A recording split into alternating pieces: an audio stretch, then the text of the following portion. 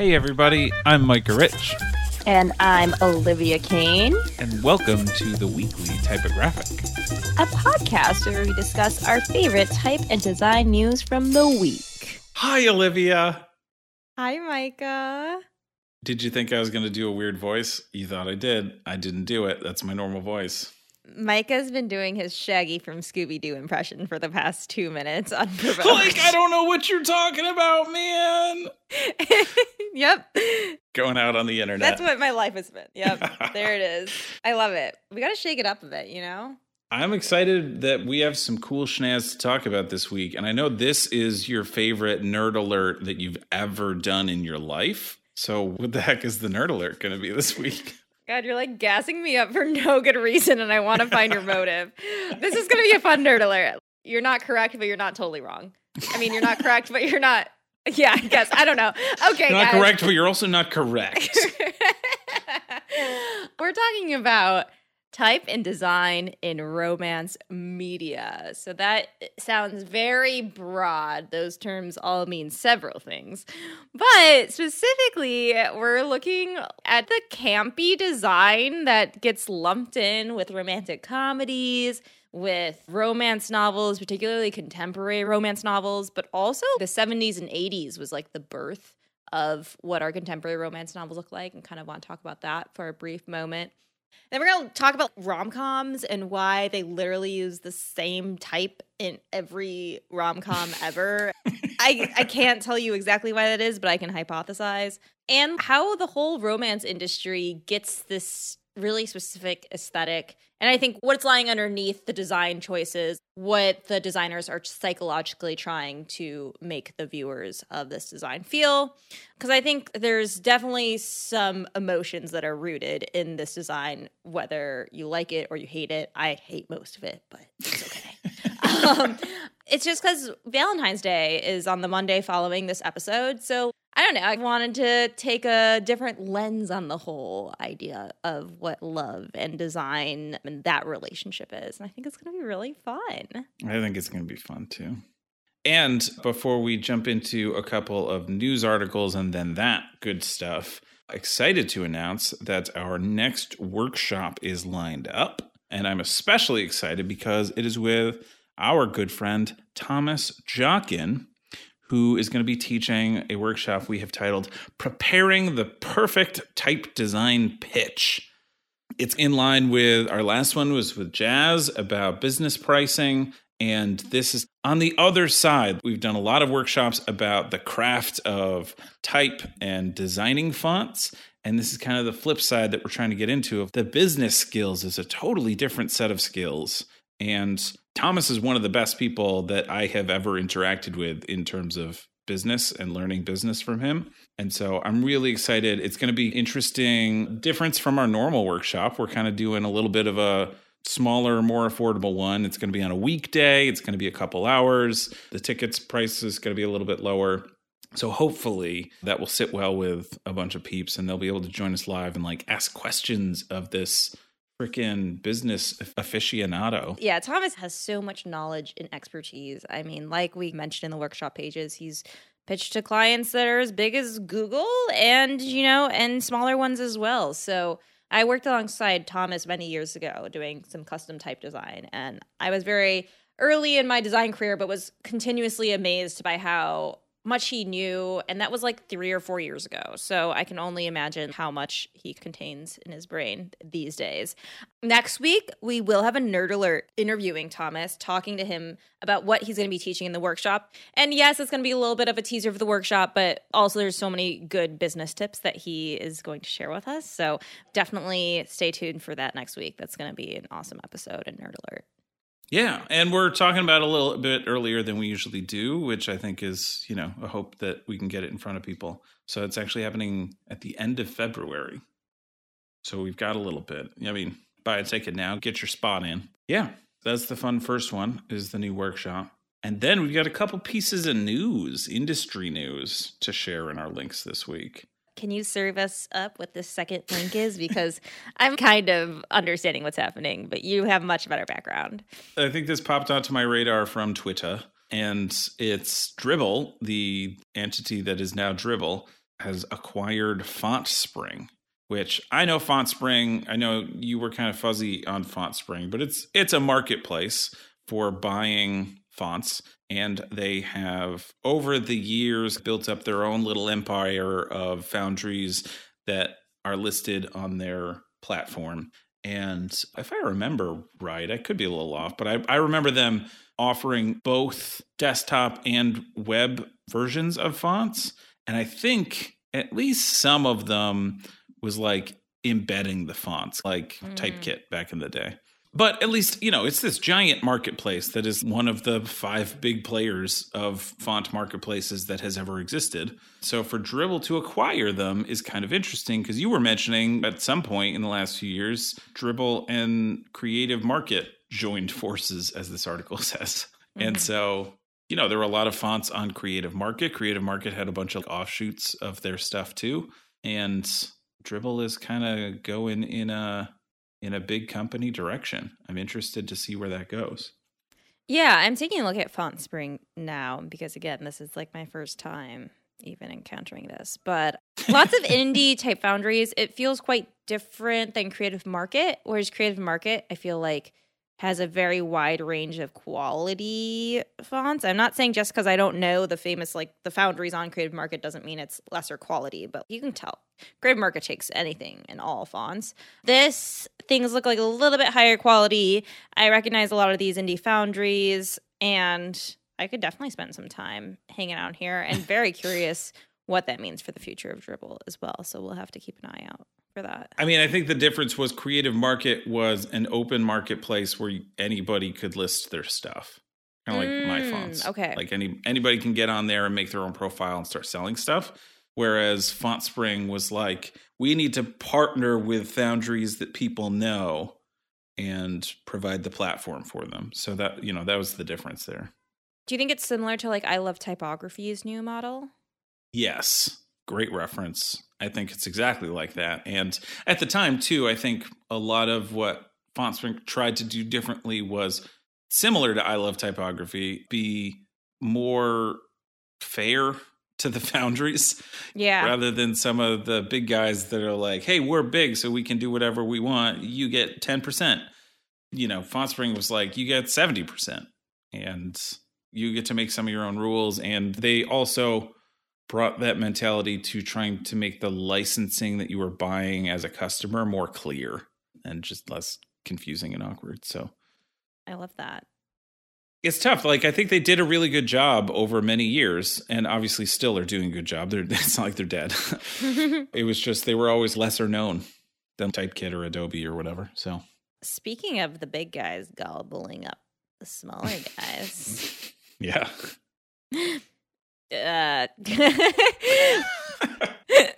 Not the most elegant transition, but our next article is titled Switching from Hoffler & Co.'s Cloud.typography to Commissioner by Kostas Bartzokas. So this is from a site, Nuclear Bits. And the designer has some interesting it's a story about what happened to this person. Yeah. I think we mentioned a while ago that Hoffler was acquired by Monotype, and we were like, wonder where that's going to go. And this person is telling this story about how they had a subscription to Hoffler's cloud typography service, which, as much as I am not a fan of Hoffler's stuff, their fonts were some of the best made for screens that exist, I think. Technically, always crystal clear in use, and their embedding service, in my experience, was like really reliable, really well done. Okay. Hate complimenting them, but that's the truth. So this is telling a story about how this person had a subscription to their cloud typography service, embedding their fonts on websites, and they got acquired, and they were like, ooh, that's not a good sign. What's going to go wrong here? And then a few days later or whatever, they got an email saying their subscription had ended. And they were like, what? And their fonts stopped working on their website. And they were like, what? And so they logged into their account, and the only option was to start a new subscription for double the price that it was before. They tried to email, and basically the only response was, yeah, we updated our pricing. Sorry, we can't offer you the old pricing. please understand. And it was like, what? That's awful. That's horrible. Yeah. The email that says, we ask for your understanding, that is like understanding. You're a huge company. And whatever, they can do what they want to do. They own cloud.typography, but just like kind of gross ill will they're spreading by just shocking everybody with like a new tag for people that have been using this in their design and now have to kind of reconfigure. So, I mean, at the end of the day, Nuclear Bits is now using Commissioner, a family by Kotsis Bartzokis, and it looks like it's an open source font. So that's awesome and very cool. Which, to be honest, I like that message at the end in a way because, you know, we've been saying that for a long time. While embedding services are wonderful and convenient, and I often use them myself, something could happen. And the only way that you can be sure that your fonts are gonna work, definitely no matter what, is if you are using an open source one or you buy something where you are allowed to embed it on your own site and nobody can take that away. Yeah, definitely like lessons learned and interesting. This is like the first time I've heard of someone's experience with Hoffler fonts under the Monotype umbrella. So that's the fun industry news. Yeah, this is very technical industry news that we had this week. But now we get to transition into the fun nerd alert. Yeah, I kind of have an article that transitions us from type design funness to the nerd alert. Perfect. This article is from AIGA's Ion Design. I love it. We'll never stop loving it. Anyways, the article is titled "The Art of the Movie Poster in the Age of Netflix." From its offices in a Hollywood movie lot, Percival and Associates designs the key art for some of the most recognizable movies and TV shows, and they're all smaller than a postage stamp. Okay, so that was the long byline, and okay. It's basically about this movie poster design studio, or it's sometimes called Key Art, that are designing really provocative movie posters of our time. There's a lovely showcase in this article of posters like Moonrise Kingdom and Fargo, A Ghost Story, this like horror movie Raw, and they all have like just a very, very distinct visual language. And it shows off a little bit about the history of this company, Percival and Associates, and a little bit of their process, talking about how a lot of their posters are using things like avant-garde graphic design, fashion photography, and experimental typography to make them one step above the really classic overdone tropes of the movie poster, whether that's like the rom-com where the couple is back to back and like looking at the camera, or the Fast and Furious action movie look of like the black and white plus like pops of red and fire. They talk about some of the cliches that existed in the past and how this one company is really elevating and reconsidering the art form of movie posters. And it's like really enticing, and there's just a great show off of imagery and type. And I mean, Micah, I know you love some good movie poster art, so I'm sure you're also intrigued. Yeah, totally. I was a little thrown off because when it said Age of Netflix, I thought that this was going to be an article about the behind the scenes of how Netflix has like they A/B test posters and images. And they, you know, for any given show, they have a dozen or 24 variations and use their machine learning to see which ones might appeal to you as opposed to your neighbor. And I thought that's what this was going to be about. And then we got into it and it was a lot more basic of like, oh, here's a company who's being creative with posters. Yeah. You know? Yeah. It's essentially like, yeah, there are a lot of tropes and we've gotten into like a lot of patterns where you see this style of movie poster and you know what it's going to be, but it could be more creative than that. A lot of these designs like remind me what I love on like book cover design too. It's like, how do we distill a story into like an enticing image? It's not really about functionality. It's really about grabbing people's attention and making them curious about a whole, hour-and-a-half commitment by one image. And that's a movie. I mean, for a TV show, it's even longer. They talk about the American Horror Story poster they've done. I also think it's interesting. They do mention Netflix and making art the size of a postage stamp, because so much of the movie key art that we experience day to day is like not necessarily walking past movie posters every day, especially since the pandemic started. I was like literally in the subway the other day being like, I remember I used to know so much more about pop culture because I was surrounded by subway ads. Whereas these days, we're not going out as much. We're looking at our streaming services, and that's how we figure out what we want to watch. That's what we scroll through. And sometimes, yes, those images might be the size of a postage stamp. Yeah. And I think rethinking things to be like, okay, this might not be a billboard size, but if this was on your cell phone, would you still stop and look at it and want to know more? That's like an interesting prompt. And that's happening throughout so many industries. We've talked about how book designers have to think about their book covers being the size of a postage stamp on an Amazon website because they have to do thumbnails. So I think it's almost even more important that you convey a really good design in that one split second because people are paying less and less attention to you. So getting able to grab someone's attention by a really unique visual moment, that's pretty powerful. I now wonder, this is a tiny tangent, I promise, but I remember being in art school and them kind of trying to teach us the art of logo design and saying this has to work big, it has to work small, it has to work black and white, it has to work in color. Here's all these areas where this one design has to somehow work.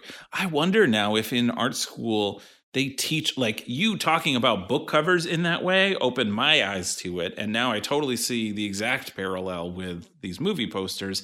I wonder if that's just part of digital design classes now I'm sure it depends on the teacher in the class, but I wonder how much that comes up now in art school of somebody's going to be looking at this on a screen that is this big in front of you and it's going to be next to a dozen other ones. I wonder if that's part of a lot of teachers' curriculum at this point.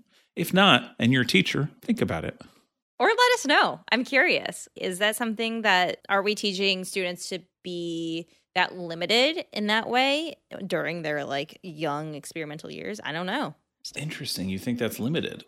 A little bit. I do think it is a limitation. Fair enough. Yeah. But I feel limitation breeds creativity. You love a good limitation. Anyway, movie posters are cool, and this is transitioning into your fantastic nerd alert, which is about romance. Yes, it's nerd alert time. I'm excited. Okay, so sometimes my nerd alerts are super research heavy, kind of like the death metal one. This one's more of a Olivia gives a lot of hot takes type of nerd alert. I like it. Can't wait. There might be some unpopular opinions. There might be some popular opinions. But I do think that you'll stop and think about what's kind of around you during this time when so much freaking romance media is being pushed. It's like I go on Hulu and it's like things to watch for Valentine's Day with your boyfriend, things to watch if you're single, books to do this, books to do that. And I'm like, oh my God, this world we live in. So romance type. Let's get started. I kind of want to start with something that is an easy cliche for people to kind of blow up, imagine in their mind. Romance novels, typically in the 70s and 80s tradition, were these novels that were kind of smaller than our regular trade paperbacks. And I want you to imagine a Fabio model with his hair blowing in the wind and like another woman with like super voluptuous breasts in some silk gown, and they're leaning over each other. And there's some really old school lettering type that's like hot and fearless. 2 lovers, 3 nights, the Nordic sky above them. This is what I used to imagine romance novels to be. Things have really changed since then, but those type of covers were called clinch covers. And it's literally because they were describing an embracing couple on the front of a romance novel. They were ridiculed so much because if someone saw you reading this novel, they knew you were reading something like erotic and really sexy. And it was like the 70s and 80s. That was definitely super taboo. But I think it's really interesting that there was a whole aesthetic around that. And I think we could go into that in another nerd alert. But can I just interject and say, now that I had no idea that term existed, and that's cool because just Googling that brings me to a bunch of good examples of what this is. And I'm like, oh yeah, my Nana used to read these. And I have since found there's a resurgence of this, which maybe didn't come up in your research, in app form on the App Store. Tell me more. I'm glad that you're excited about this. There's like a bunch of apps where it's like choose your own romance or erotic novel. Whoa. There's covers that look like clinch cover, like digital versions. They made it in Photoshop, which you can tell, there's kind of like a little bit of cheesiness to the styling of the type and whatnot. But it's the same pattern. And it's a thing where, like, you get to pick out your character and make decisions for your character. It's like one of those branching stories. This is very interesting. I've looked into it in terms of researching apps that make money on the App Store, and they make buckets of money because it's like you have to buy tokens or diamonds or something to make premium decisions or whatever. And then they're always offering these deals of, like, here's $10 for 100 diamonds or whatever. I'm making this up, but that then turns into this system where, like, you're holding the diamonds and have already given away the money. And so you just want to use the tokens, diamonds, whatever. I'm mixing up my terminology, but and so there's this very profitable app resurgence of these clinch novels or clinch cover novel. I don't know how you could say it, but I just wanted to throw that in. It's interesting that even immediately after you looked up what clinch covers were, that vernacular is really, really stuck in this pre-existing notion of something romantic or sexy or erotic or whatever. Yeah. That's pretty powerful, I think, in its own right for a style that was ridiculed for so many decades. I'm so interested to see, like, how it gets appropriated today or re-examined today or maybe flipped on its head. But even just being appropriated for something very similar in an app form, this is very interesting. I like it. So you mentioned there's a lot of money to be made there. I think we cannot discount the fact that the romance novel industry is $1 billion industry. I had no idea. People talk about romance novels, again, as like what your Nana read before she went to bed. Like, I'm pretty sure my dad talked about his grandma doing the exact same thing. So it's an industry that's been alive for decades, and I wanted to kind of talk about where we are today with the romance novel industry. We are no longer having these clinch covers. Romance novels in general in the past decades had really shifting aesthetics. You can Google it to find out. I wanted to particularly talk about this aesthetic that is really popular right now with modern romance novels. So I'm not talking about fantasy, or there's so many subgenres. I'm talking about the most popular contemporary romance novels. They use these really boldly colored, illustrated covers with hand lettering, and it is all super one note. We included an article by Refinery29 about the covers in the newsletter this week if you kind of want to see what I'm talking about. But I hate this aesthetic. I'm just going to say it. I really don't like it. That's funny. I'm surprised that you don't like it. I really keep going. I think I don't like it because it's so overly done. Maybe if I saw a cover every once in a while or so that had this just really, really flat graphic design, like no defining features on the figures that are illustrated in this, just so basic, like these, there's always like a motif or something from the book that gets put onto the cover. Everyone's silhouetted. It's literally the same style. And then the hand lettering really varies. There's some excellent hand lettering. There's a lot of really terrible hand lettering. Google contemporary romance novels. It'll be everything I hate about contemporary hand lettering. They use script fonts and they track them out. They put them on curves. They make them really illegible with bouncing baselines. I see these covers and I literally don't want to read the novel. And it's not just because of aesthetics reasons. It's because, it's because it feels like the aesthetic is trying to dumb down the content of the novel. I would like to go on record and say I would probably read more romance novels if their covers didn't turn me off so much. Like, everything for the past 4 years has been this really flat illustrated covers, and I think it's just dragging down the genre into something that is really simple and makes me think the book's gonna be kind of cheesy and characters doing unrealistic things. Well, yes, romance novels can be cheesy, but the kind of amazing thing about romance novels and why it's such a huge industry, it's driven a lot by women. There's a lot of female-led plots and narratives, and there's a huge amount of diversity that's actually growing in the genre too. So I'm here for the genre. I'm not here for these super flat, poppy colors that don't really make sense together necessarily, really feminine hand lettering. I just think that just goes into a bunch of the tropes of gendered script and gendered typography that we've talked about that I don't think appeals to me at all, or a lot of women that otherwise maybe would be reading romance novels. I don't know. So this is a little bit of a rant, but I just think there's a huge lack of artistry in this modern contemporary romance cover world. And think about other contemporary literary fiction. Maybe the romance industry thinks it's pretentious. Maybe they think it's pretentious to have more artistically done covers, but I think there's some like really good covers out there by Na Kim or Rodrigo Corral. Like, we all have our favorites, and I just don't understand why the romance genre can't get up to speed. I feel like it's partly because they've like grown into this trope. A lot of times I hear this thing where sales in the publishing world will be like, this book sold really well. Now let's make every single cover look like this book because I think that's why this book sold well. That's like where the trends are leading in so many ways. So that was my large rant on contemporary romance novels. You're probably looking at them. What are your thoughts? Well, you gave me an interesting list to look at where they do literally look all the same. And I think that's kind of interesting because last night we were chatting off topic about Wes Anderson. And a lot of them feel like if Wes Anderson made like a hand-drawn movie, it would look like this. Interesting. That's my first aesthetic thought about it. I don't think Wes Anderson feels overly cutesy. There's a very charming aspect to him. I'm not charmed by any of these kinds of covers. Well, I guess maybe to clarify, I'm saying I think a lot of it feels like it's trying to mimic Wes Anderson. Okay. Trying to be charming by stealing some of those aesthetic choices, but at the same time, you're right, dumbing it down. Like, let's give you the plot and illustration on the cover so that you know what you're buying. And I have to imagine, like you were saying, a ton of this has to be publishers just wanting a book to sell.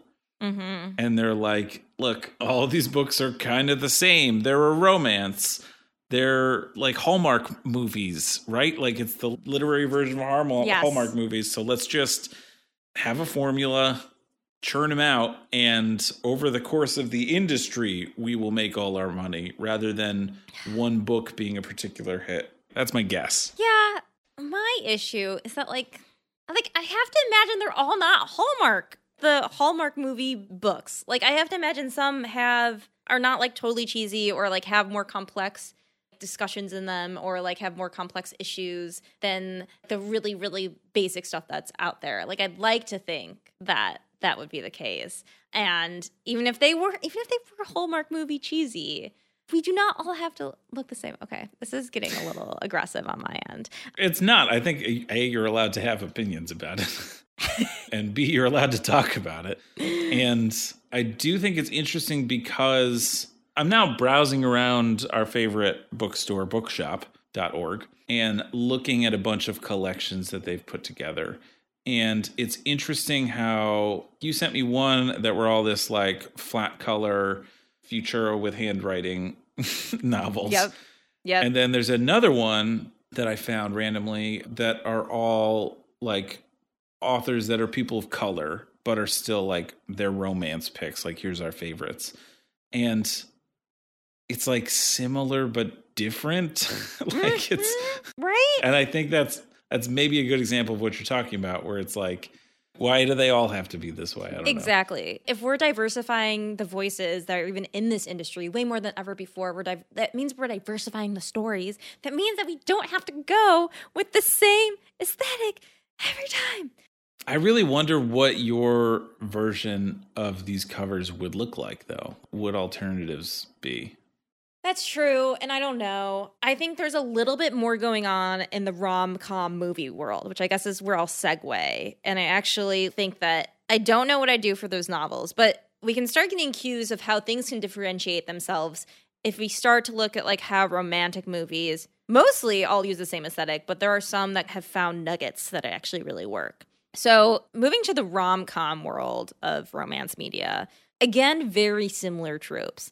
They just love some stacked skinny sands. They love a good stacked skinny sands. Doesn't matter how long or short the words are, they will stack them. They will change the point size of the long words to make them fit perfectly on top of the short words. You mean when you're like, you've got like a short word and then a long word and then a short word, or like where you make it a full square by changing the justification or the font size or something? Yes. Like, okay. I'm looking at the poster for The Spectacular Now, and The Spectacular is really small, and Now is like huge. Then there's examples like Crazy Stupid Love, where things are kind of the same length. But yeah, so look at Crazy Stupid Love, Crazy Rich Asians, The Spectacular Now, Sleeping with Other People, all contemporary rom-coms, all the same type. They have this like Futura-like type in most of them that is stacked. It's super okay. It's super not exciting. Rom-coms also love to do like the really thick sans serif with the really thin sans serif. So you can think about Runaway Bride maybe is the most like recognizable logo of that. Or I was on Netflix and just like screenshotted a ton. If you go to the romance section in Netflix, there's a lot to look at. This is in a similar issue with the romance novels where it's like, oh, that rom-com or sold or that romance movie like did really well. Let's just continue doing that because that's like a vernacular people recognize. And it looks like a movie where maybe you don't have to think too hard and is like lightly entertaining and has some good plots in it. I think it's just an example, this and romance novels of contemporary versions, that like graphic designers have this power to use and choose typography, and I feel like it's both of those things. Like the choosing of typography is literally not something that is being actively thought of in these genres, and the using of typography is also honestly like a sans serif just stacked. That's not super thoughtful in so many of these instances. And it's totally because they're like, make it easy, make it simple. Maybe it's because no one's ever looking at movie posters the way that they used to. I think I was telling Micah this conversation is a good foil to the Percival and Associates posters that we talked about earlier in the episode that were like really engaging and really evocative. Like these are like opposite of evocative. But you know what? Honestly, I can't do anything about it. And maybe I'm not seeing the bright side of this is that it's an easy communicator for a movie to say, right, I don't take myself that seriously. Enjoy me for some good laughs. Enjoy me for some cute romance. And it's like immediately will convey that whether or not it's exactly hitting that note on the scale. But like, I also wonder, I feel like rom-coms are diversifying their stories and narratives and et cetera, and we're just going to still stick with the same thing we've been doing for the past 10 years. Okay. I don't know. I think this is turning into a little bit of a bigger conversation of, is that a valuable thing to follow this trend and see, you know, when you're looking at a sea of movie posters of what you want to watch or buy a ticket for, you kind of have an idea of what you're walking into and paying for, essentially. Mm-hmm. So are you going to want something that's reliable or are you going to want something that's evocative? And I feel like that conversation bleeds into, maybe not for a type podcast necessarily, but I've heard this conversation in, why the heck are Hollywood studios constantly making sequels? Why do Marvel movies do so well and it's kind of like taking over all of the movies that exist at this point? Mm-hmm. And a lot of the argument for it is, if we're going to be spending our hard-earned money and hard-earned free time on something, we're like voting with our dollars, essentially, which either dollars for a movie ticket or watch time on Netflix, which we're paying for, right? And the studies are showing that people don't want to invest in something they don't know if it's going to be good. The majority of people would rather invest in something they know is going to be good. From a creative standpoint, is that exploration and pushing genres of design not so great. From a self-soothing human standpoint, I kind of get it. Mm-hmm. Interesting. I like the devil's advocate point of view here. I appreciate that. That also just as I'm saying this, that reminds me of some TikTok that I watched recently where they were like, oh yeah, devil's advocate? Why does the devil need an advocate? Like, oh, shoot. All right, fair. Oh my God, that's amazing. But yeah, it's two sides of the same coin, right? Like it's good in one perspective and bad in another perspective. So I don't know. I have no answers. Yeah, I also picked movies for the movie posters I was looking at. You know, The Spectacular Now, Crazy Rich Asians, Sleeping with Other People, Crazy Stupid Love. Those are all romance movies that I actually like thoroughly enjoy. I will say that. And I just feel like Stupid Love, such a good one. Right. I love them all for different reasons. And I don't think they're at all like the same story either. Like Sleeping with Other People is a lot more of kind of like a slow burn rom-com than Crazy Rich Asians, which is like really, really over. Like, why the hell is Crazy Rich Asians using a immensely boring font? Like, that movie is outrageous. Like, it's crazy. You're literally shocked by the opulence in every scene. I actually never saw that one. Okay. But you should watch okay, it. my version of this is About Time. You ever watch that romance movie? No, but I saw the screenshot on Netflix. It's the skinny sands with the fat sands, but people love that movie. Yeah. But It's one of my favorite romantic movies, and it's a weird twist. I'm not giving anything away. They tell this in the teaser about a man who can time travel. mhm. And how he like uses that in his love life with this woman that he is in love with. Like, it's a very wholesome and beautiful and weird take on how time travel could affect you personally, rather than like go kill Hitler. Such a creative idea. The acting is phenomenal. You just care so much about the characters, and it's so interesting and unusual.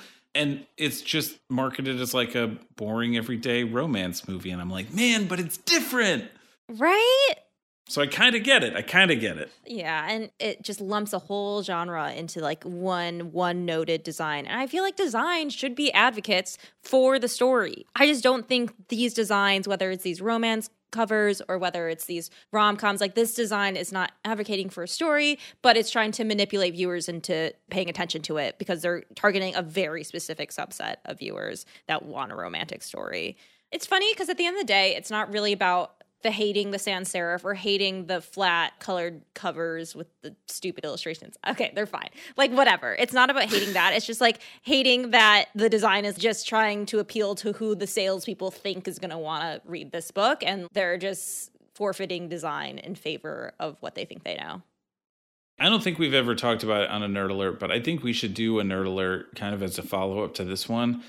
Like researching the results from Netflix's A/B testing, because I know that they try different versions of posters. Yes. One will be one cliche, one will be a second cliche, one will Yes. be totally weird, and they literally put it in front of hundreds of thousands of users and see who clicks what, and in the context of what else are they clicking to. And so like Yes. we should dive into that at some point. Yes. That could be an interesting follow-up. Okay. I need to cut myself off. I had more, but I gotta. We're We talked plenty. This was fun. This was good. I thought this was really cool. Good. I'm so glad you got to chime in and help me process my thoughts and feelings. Yeah, this has been a long one. It's been fun. Hopefully people enjoyed this conversation. And if you have thoughts, we got an email and a Twitter and an Instagram that you could share your thoughts, because we're always curious. And in the meantime, check out that darn workshop. And that's all I got. Yeah. We'll see you next week. Happy Valentine's Day, I guess, everyone. Right. Do-do-do-do. Do-do-do-do.